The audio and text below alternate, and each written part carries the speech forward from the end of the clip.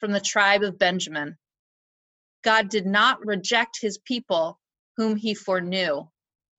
Don't you know what scripture says in the passage about Elijah? How he appealed to God against Israel? Lord, they have killed your prophets and torn down your altars. I am the only one left, and they are trying to kill me. And what was God's answer to him?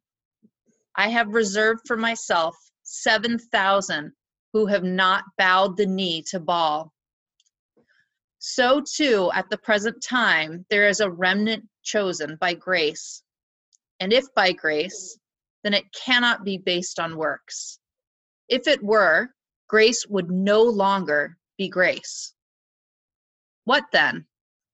What the people of Israel sought so earnestly, they did not obtain. The elect among them did, but the others were hardened. As it is written, God gave them a spirit of stupor, eyes that could not see, and ears that could not hear, to this very day. And David says, may their table become a snare and a trap, a stumbling block and a retribution for them. May their eyes be darkened so they cannot see, and their backs be bent forever. Again, I ask, did they stumble so as to fall beyond recovery? Not at all. Rather, because of their transgression, salvation has come to the Gentiles to make Israel envious.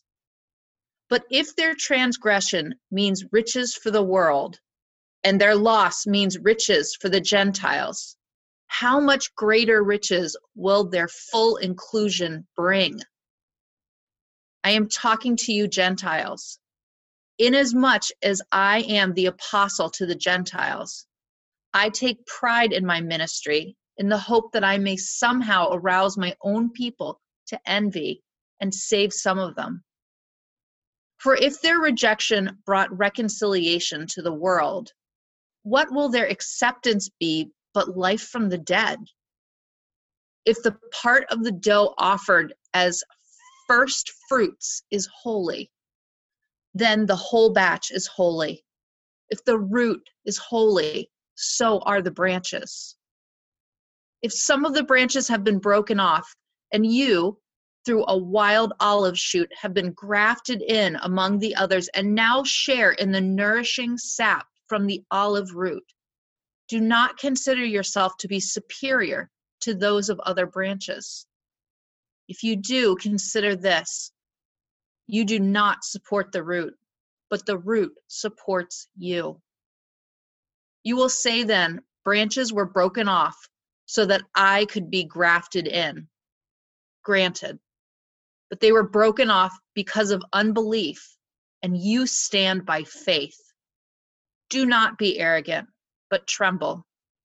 For if God did not spare the natural branches, he will not spare you either. Consider therefore the kindness and sternness of God. Sternness to those who fell, but kindness to you, provided that you continue in his kindness. Otherwise, you also will be cut off. And if they do not persist in unbelief, they will be grafted in, for God is able to graft them in again. After all, if you were cut out of an olive tree that is wild by nature, and contrary to nature were grafted into a cultivated olive tree, how much more readily will these, the natural branches, be grafted into their own olive tree? I do not want you to be ignorant of this mystery, brothers and sisters, so that you may not be conceited. Israel has experienced a hardening in part until the full number of the Gentiles has come in. And in this way, all Israel will be saved. As it is written, the deliverer will come from Zion. He will turn godlessness away from Jacob. And this is my covenant with them when I take away their sins. As far as the gospel is concerned, they are enemies for your sake.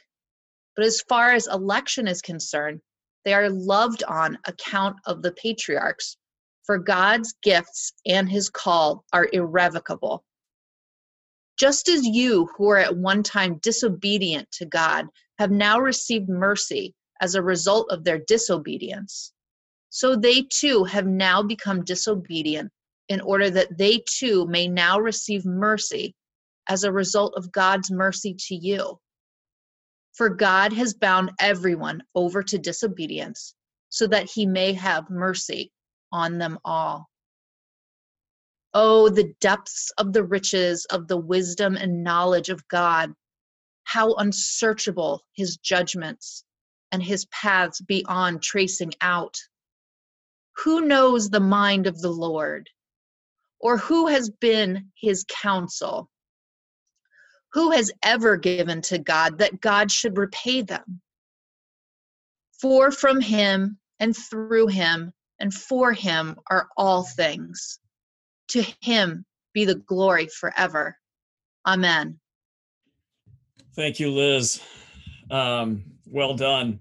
Really well done. That's a long chapter. See, you get an applause. Isn't that nice? I hope I get that at the end. Are you going to do that for me at the end of my sermon? Huh? I didn't think so. Yeah, this is a long chapter, and wow, is it, if it doesn't give you a popsicle headache, I'm not sure what will. This is one of those that just goes back and forth, and, this contradiction in there. It's like, has God rejected his people? The answer is yes, no. No, yes. The answer is no, not really. Yes, in some ways. And so this is part of the confusion that it creates for many. Additionally, it seems to be like God has hardened literally national Israel, like the nation of Israel, although at the time that this is being written, Israel is not a nation. Israel is an ethnic group, religious group that is under the control of Rome. But still, Paul seems to be addressing that, like, these people have been hardened for the sake of bringing in Gentiles, and Gentiles simply means non-Jews. So let me address sort of four movements that I see in chapter 11, and then apply it to what's happening today in us, in our lives, and in our country, our world. The question is, has God rejected Israel? That's a big question that Paul starts out with. And that's a question that we may not be asking, because we're not asking that question. Those particulars aren't the particulars of today. But the larger question that Paul is addressing, and he's been playing out through Rome, through the book of Romans, is this larger question of, where is God in the midst of my circumstances? Where is God when I thought God was good? I mean, I understood God to be good. I understood God to be loving. I understood God to be caring. And the implication then is, why isn't this happening in my life right now? Why am I not seeing that? Right? That's a question that's asked over and over again in various different ways throughout the Bible, because that's a human question. If you've never asked that question, you've never thought. If you've never asked that question, you've never experienced difficulty in your life. Let me put it this way. If you've never asked that question, you're not in the game. You're still in the stands. You're still in the audience. You're still observing, but you're not yourself involved. Once you get involved in the game, that's when you get hit hard. That's when all the plans, who was it? Mike Tyson said, everybody's got a plan until you get hit in the face, punched in the face. It's very true. It's like you have this plan and you go about it and you think, I'm going to execute this. And then all of a sudden, what happens? You get hit in the face. Real life. And then all this trust that you had in the coach, all this trust you had in the one telling you that this plan will work, if you work the plan, you start to question. It's the same thing with God. Where's God? Where's God in the circumstances? Because God is supposed to be good. And for those of us who are really nice people, and we want to hold on to being nice and nice to God, and we sort of give God a pass, what happens is the darkening happens within us nonetheless. We sort of pull back. We create theologies. So let me give you one that would have been created, that's created today. Many evangelicals speak about the return of Jesus Christ. Christ is coming back. The world is going to hell. I just saw this from a pastor of a large church that I know. I graduated with him. he does this whole thing on the rapture. God's coming back. Don't worry. In the end, that things will return, back to the way they should be. And what I hear in that is, in some cases, there's a hope. There's like hold on to your hope. But it seems to me that it also creates, and as one who grew up in this world, I know the impact of it from a personal level, is that it's part of our theology to make sense of our pain, that in this moment, I don't see Christ. And so I hope that at some point, God is going to come back and then save the day. But for right now, I have lost something.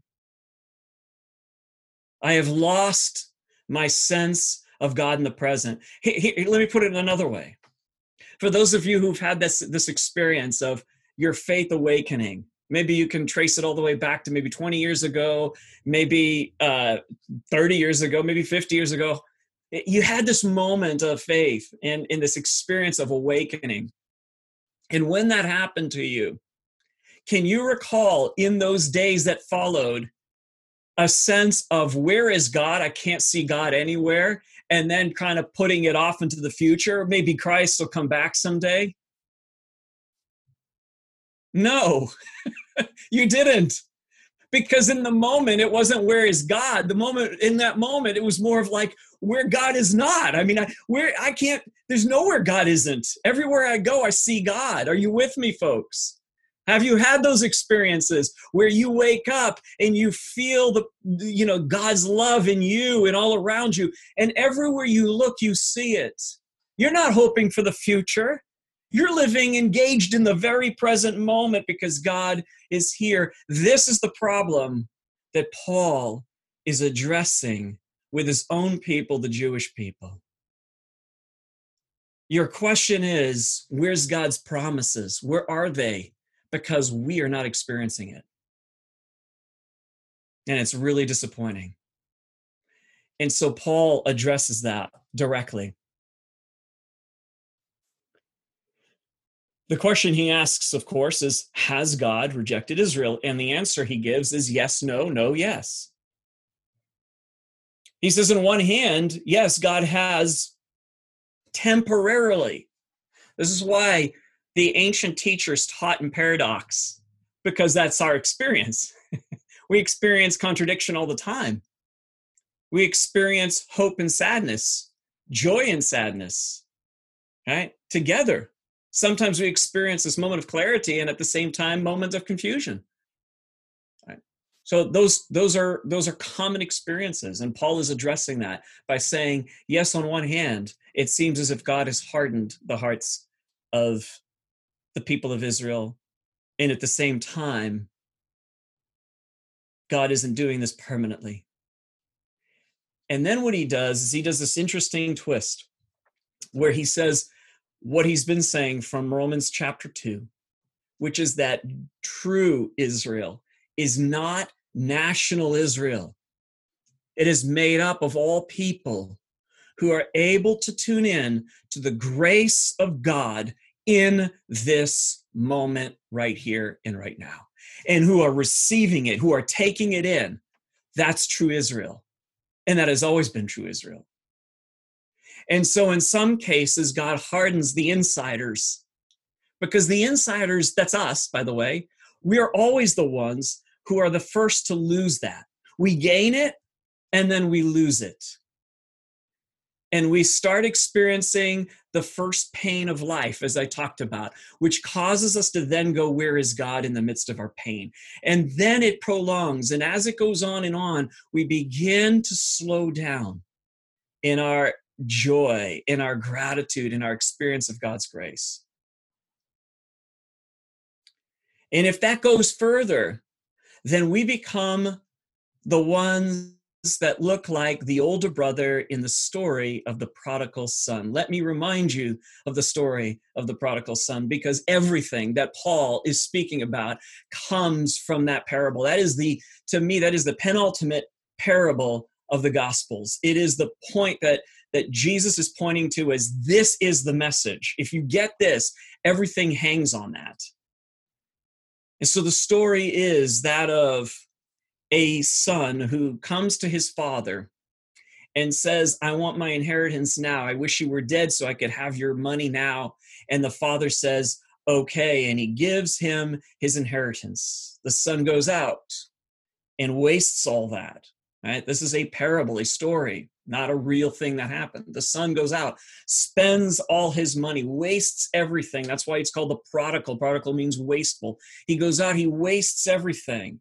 And then he comes to his senses and he says, I'm going to come back home because I've clearly done something stupid, and let's see if my father will take me back home. Well, on his way home, he sees the father from a distance because the father came every day looking to see if his son would return. The son returns. The father says, fantastic. I'm going to interrupt your apology. While you're apologizing, stop apologizing. I'm so happy you're home. Here is new clothes. Here is your position again. I'm going to celebrate through a big party. What happens to the older brother? The older brother hears about the party. He doesn't come in. He doesn't go to the party. He hangs back. And he becomes angry. And then he has this argument with the father, and he says to the father, I have slaved for you all these years, but this son of yours goes out and does all of this, and you throw a party for him. And the father says to him, everything I have is yours. Boy, if that's not the punch, one of the punchlines, we are missing the power of that story. Everything I have is yours. That's the problem. The insider, you, me, the evangelicals, we sometimes lose that reality, that truth, that everything is ours. God has blessed us. God's grace is right here. It isn't off somewhere in the future. You can experience God's love. You can experience the benefit, the blessings right now in this very moment. I think about, for those of you who have worked in corporate America, there's a new salesperson that comes in, or a new employee in any role. And you've been there for 5 years, and this person comes in and they're all excited about the company. They believe in the mission. They're so thrilled about everything that's going on. And they have all this enthusiasm and all this positivity. And they're pouring themselves into the job. And what happens? Good things are happening to them. And what's the response of those who've been there for a few years? Cynicism, isn't it? It's sort of like, please, wait till you've been here for a few years.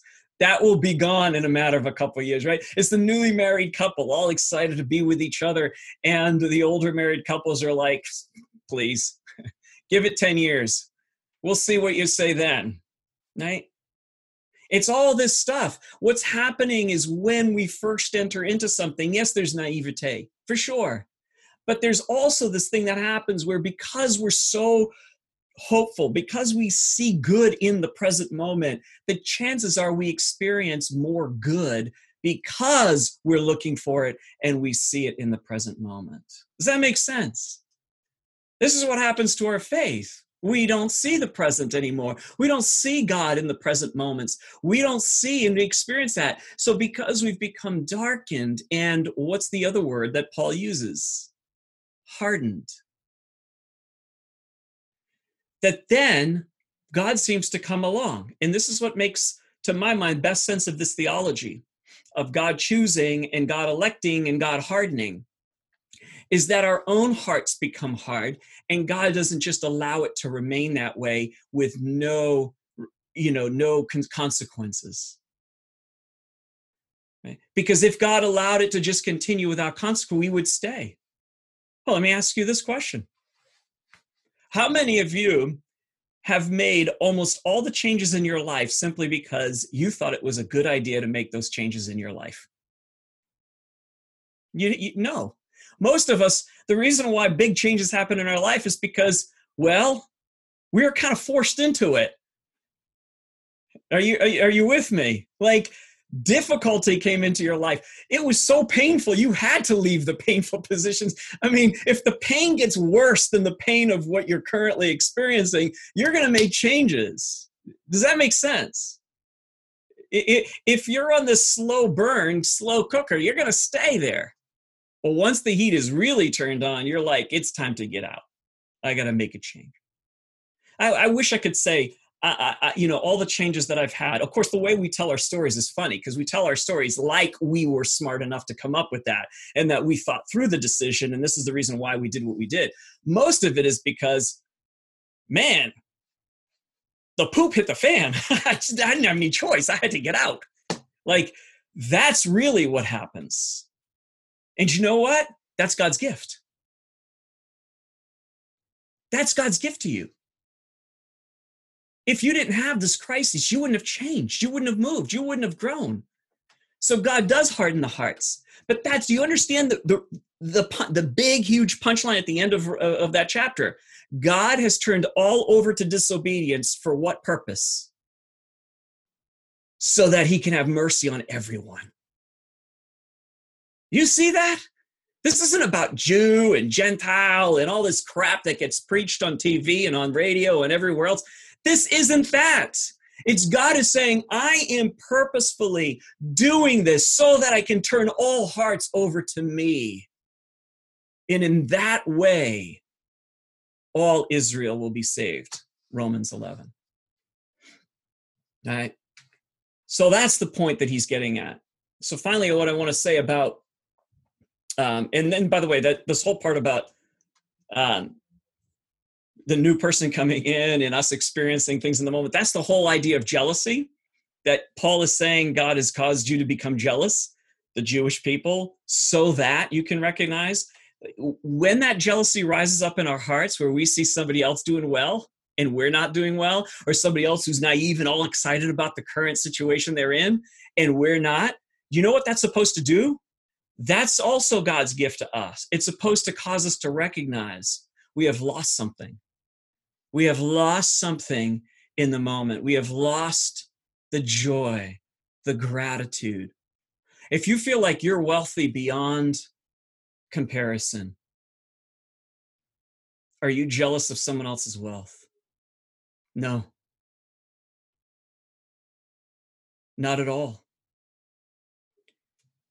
But if you're wealthy, but your soul feels like you're poor, then you will always be jealous.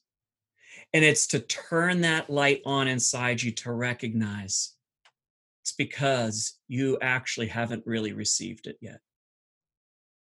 But when you receive the abundance of God's love, God's wealth, the true riches, you then know, I am truly blessed, and there is no jealousy at that point. And you're living in the present moment of seeing God everywhere all the time. And so when Paul finishes up with this idea of, he doesn't finish this up, this is actually in the middle section. He talks about the remnant, and he has this analogy that he draws from with Elijah. And he says, remember in 1 Kings 19, he's talking to his people who would have known this. Remember in 1 Kings 19, there's this story about Elijah, and Elijah's this faithful prophet, and Israel at that time is kind of not doing so well, and Elijah feels like he's all alone, and he cries out to God and says, "Oh my goodness, I'm the only faithful one out of all of these people." God's like, yeah, calm down on your pride and your self-righteousness there, Elijah. There's 7,000 others who are doing pretty well. Now, what's the point of him saying that to Elijah? But to point out that, look, in that story, there was a remnant, a small amount compared to the large amount. But what's happening here for Paul is he's taking that to say it's not a small amount versus a large amount. What it is that this remnant, it's people that are made up of Jews and non-Jews who are coming to faith. And so what I want to do as a kind of point of maybe giving us some hope is as we look at our situation nationally and we see how things have gotten dark. You see the political atmosphere, and it is dark. Social media is so dark these days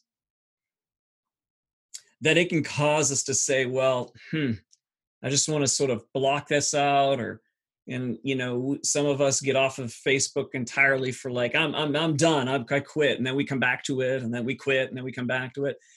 And, but it's because we're struggling so much with the darkness that we're experiencing, that it can feel like, where is God in all of this? Where is God in this entire picture?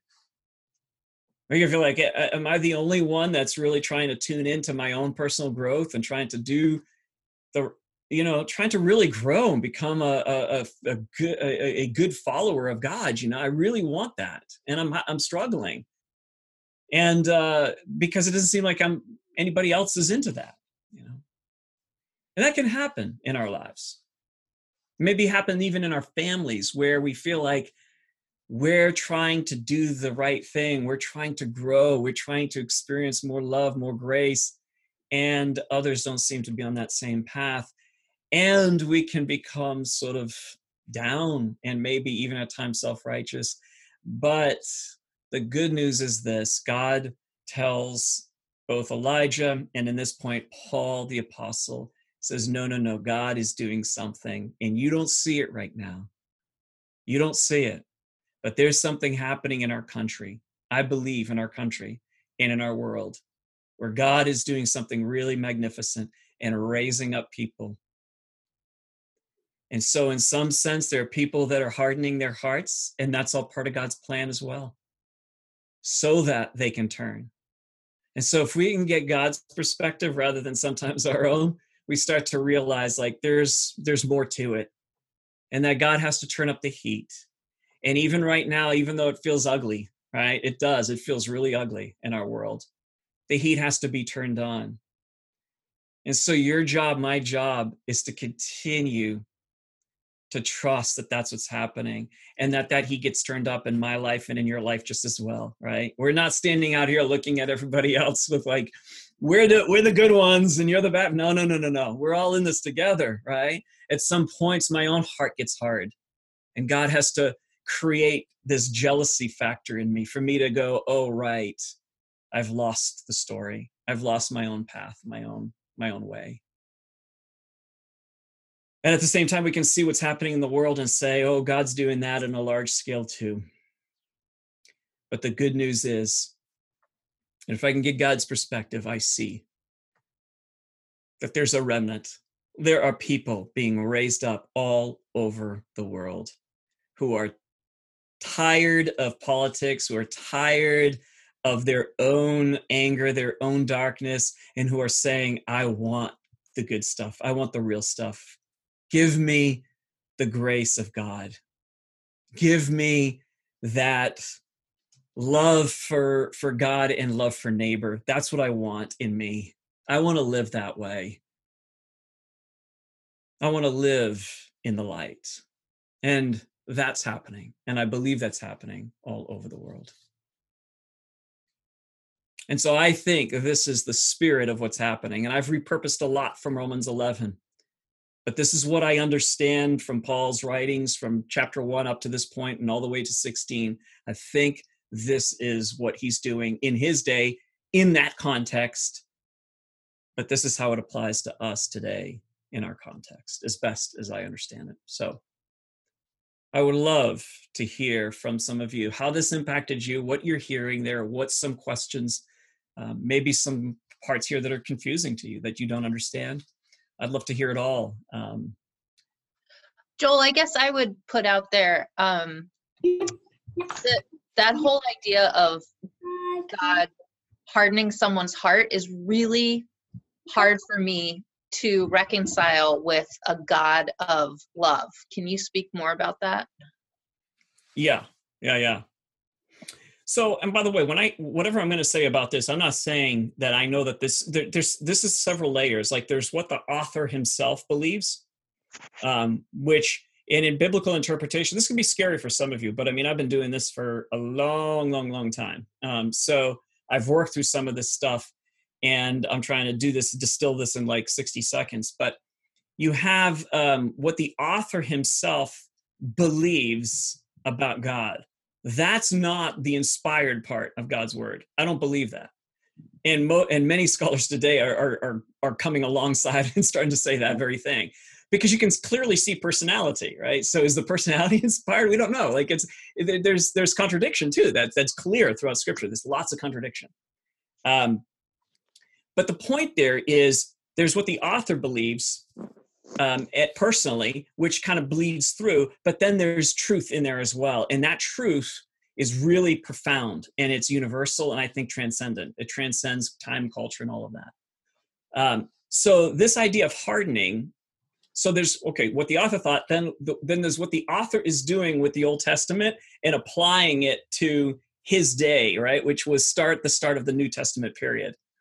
And so some of the language about hardening is taken from the Old Testament. So it's like, I'm going to take some of these passages that you've understood this way, and I'm going to repurpose them and interpret them differently for the application of today. But the deeper truth transcends through that. So there's this concept of hardening that was Old Testament thought, which is that God both hardens, but there's also the idea of Pharaoh hardens his own heart, right? So there's two authors that say, one says Pharaoh hardened his heart, the other author says God hardened his heart, right? Two different authors, two different books, two different perspectives. By the time it gets to Rome, or to Romans, and where Paul is addressing this, and has already addressed this in Romans chapter 9, is that the hardening seems to be both. It seems to be that both we harden our hearts, and then God does it as well. So to my mind, I think of it, the metaphor that I use is that of God heats up things in our lives when we become hardened, right? Because at the same time, it's very clear in Romans 11, for Paul, at least it's very clear to my mind that Paul is saying, this is about you can't, but you won't turn. It's like a deliberate act of you resisting God and resisting grace, resisting, love that's coming your way. And so for Paul, I think he's saying that because you've deliberately resisted that, God's not going to allow you to just go without any sort of change or consequence in your life. Because if you do, you would never change. You would just continue right on, and you would create greater darkness in your life and greater darkness in this world. And so God seems to turn that heat up. And that's what I think is the hardening. It's like there's a deeper darkness so that you can see your own darkness, and that it becomes a problem to you, so that you begin to say, I need to do something about this. I need to change. So I think that's what's going on, because that's where he gets to the very end. God has bound all people over to disobedience. Right? So he uses a different term there. Instead of hardening, he says disobedience, but it's the same idea. God has caused all to become disobedient in order that God might have mercy on all people. So it's that kind of end game and end goal that it seems Paul is aiming at, or he's saying that God is aiming at. So I think what I'm seeing here is a basic principle of we reap what we sow. The context of this passage with Elijah is pretty much an entire nation has rejected God. They've turned to worship Baal.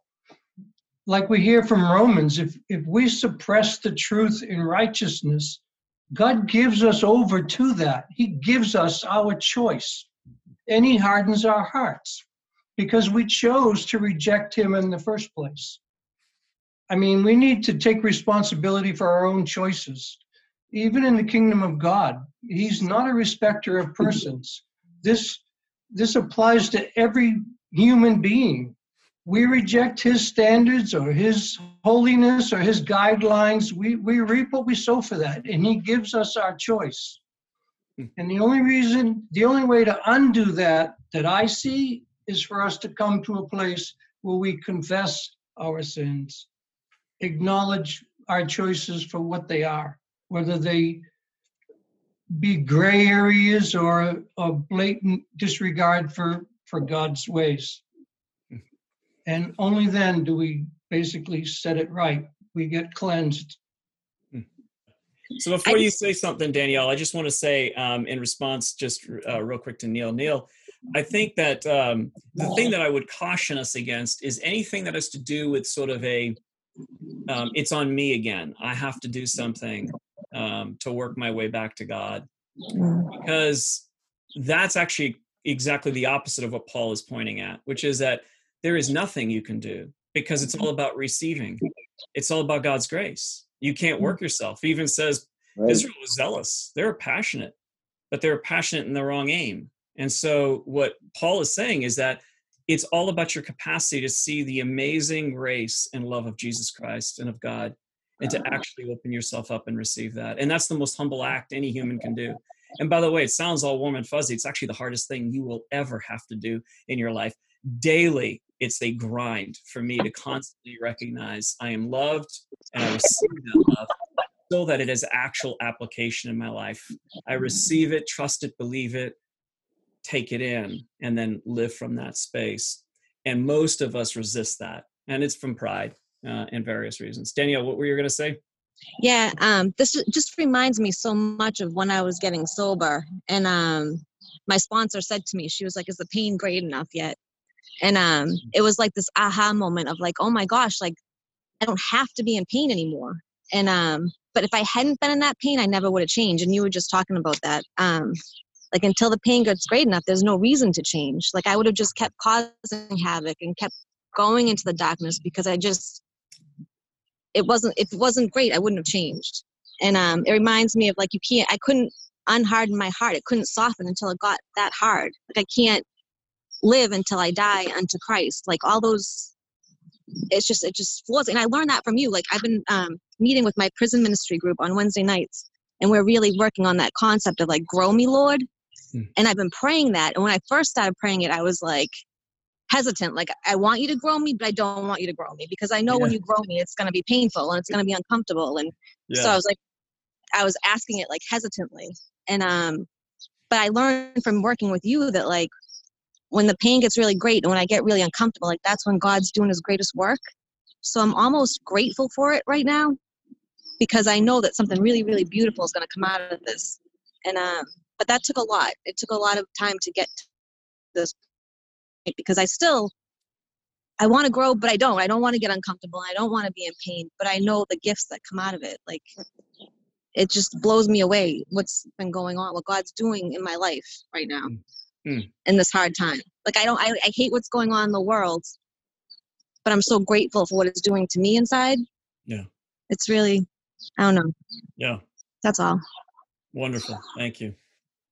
There you are. I just wanted to say that was absolutely amazing.